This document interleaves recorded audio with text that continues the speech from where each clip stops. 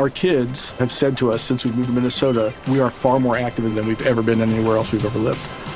Moving to Minnesota opened up a lot of doors for us. Just this overall sense of community, the values that, Minnesotans have. It's a real accepting, loving community, especially with 2 young kids. See what makes Minnesota the star of the North. New residents share why they love calling it home at exploreminnesota.com/live. Dana in Georgia's on the line with a mold question. How can we help you? I'm in Savannah, Georgia, where it's already hot and humid, and we're already fighting mold a lot of the time during the warmer months.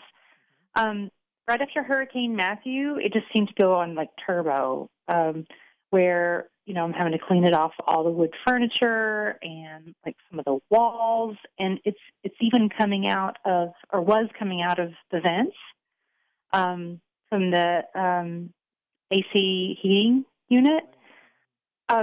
So I just replaced those vents rather than try to clean them.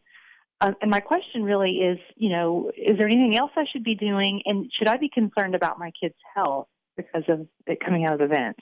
Well, not even it coming out of the vents. The fact that you've got this growing on the walls and furniture is a pretty serious problem. You have the scope of a problem where you need actual professional remediation help because it's so prevalent.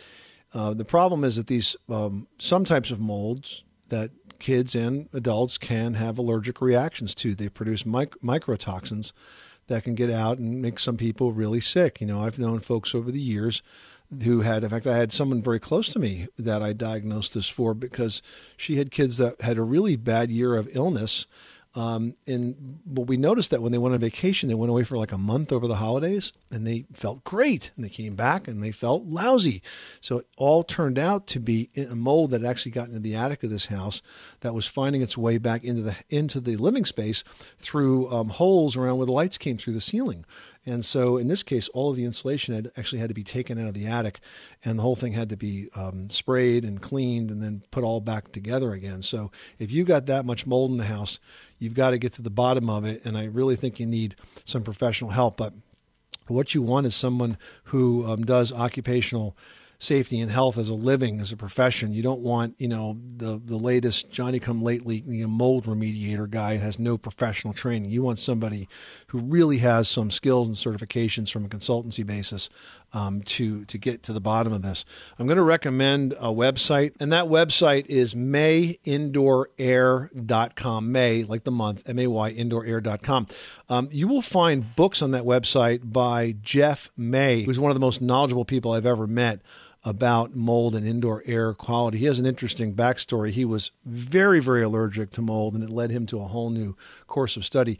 He's written 3 or 4 books on mold, including some written for the Johns Hopkins University Press.